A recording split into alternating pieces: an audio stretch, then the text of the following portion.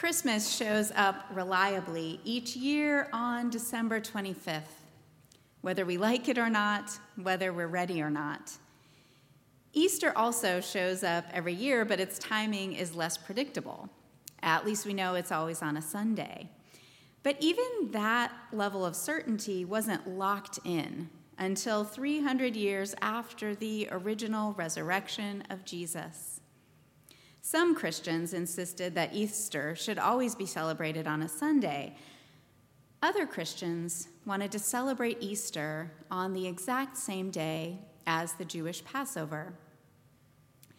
That's because at the Passover, people retold the story of the Exodus, when God freed his people from slavery in Egypt by parting the waters of the Red Sea, when God nourished them in the wilderness with bread from heaven and water from rock, when God gave them new ways to live in right relationship with one another. This story set the pattern for how people expected God to act in human history. Some early Christians saw Christ's passage from death to life as another Exodus, freeing them from bondage to sin and death, nourishing them through Eucharistic bread, and leading them to life in the kingdom of justice and peace proclaimed by Jesus. Even today, we remind ourselves of this ancient connection by reading the story of the OX, as I'll call the original Exodus, at our Easter Vigil service. But the Red Sea crossing and the resurrection of Jesus aren't the only examples of this pattern in God's involvement in human history. Today's readings make connections between the OX and other Exodus-like moments in the long story of God's people. The prophet who speaks in today's reading from Isaiah describes a new Exodus, not out of Egypt, but out of Babylon, where the people of Judah had been deported years before. When the voice of God in today's reading says, "Speak tenderly to Jerusalem," it isn't referring to Jerusalem's actual occupants at the time. Jerusalem in this prophecy means God's displaced people after the invasion of their homeland. The prophet gives these people hope of living again in a place of freedom and safety. But between their place of exile and this longed-for home, between Babylon and Jerusalem, stood a wilderness of mountain ranges and gorges. A voice cries out to make a road in this wilderness, to pave an interstate, basically, that would smooth people's long journey. Just as God once cleared a way to freedom through the Red Sea, this time the prophet calls for a way through a dangerous desert. The author of Mark's gospel also knew this pattern of God's actions in history. And in this gospel, John the Baptist launches a new Exodus. By this point in history, Judah was occupied territory. So this time, the people's exodus, their going out, doesn't move them toward Judah and Jerusalem. It calls them out from Judah and Jerusalem. The freedom that John the Baptist promises isn't freedom from slavery in Egypt or exile in Babylon or even from Roman occupation alone, but from sin. The gospel's word for forgiveness here actually means release or setting free. God sustains John the Baptist in the wilderness, not with manna, but with locusts and wild honey. The people don't cross the Red Sea, but they bathe in the Jordan as they confess and are freed. Today's gospel gets this pattern so right. John the Baptist prepares a way forward for God's people at a specific point in time, but following an enduring pattern. But there's even better news in this gospel for us to hear 2,000 or so years later. The good news is this: even if our scriptures get a few things wrong over the years, faithful people still can get this pattern right. Mark's gospel does get some things wrong. If you listened carefully this morning, you may have caught an inconsistency between our first reading and our last. Our first reading, ascribed to the prophet Isaiah, describes a voice that cries out to prepare a way in the wilderness. But our gospel, which claims to quote Isaiah, describes a voice crying out in the wilderness to prepare a way. So which thing is in the wilderness? Is only the way in the wilderness, or is the voice in the wilderness crying out for a way?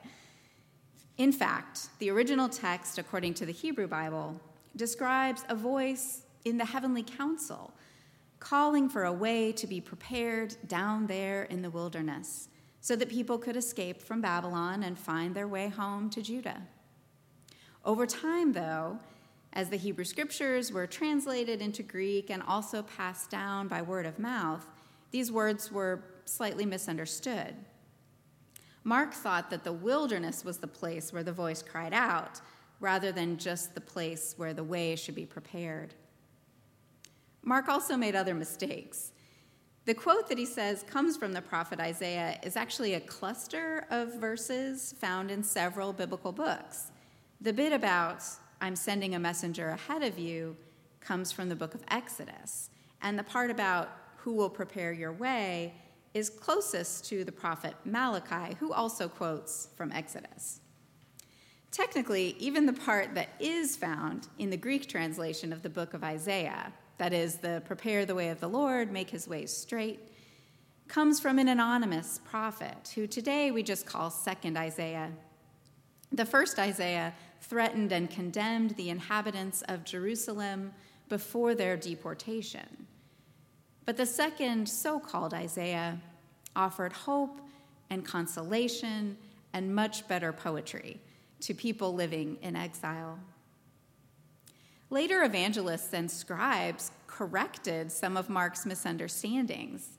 Matthew's gospel separates this cluster of verses, ascribing only the voice in the wilderness part to Isaiah, and saying vaguely of the rest, "It is written," but he doesn't say where. Later manuscripts of Mark's gospel changed the words "written in the prophet Isaiah" to the more open-ended "written in the prophets."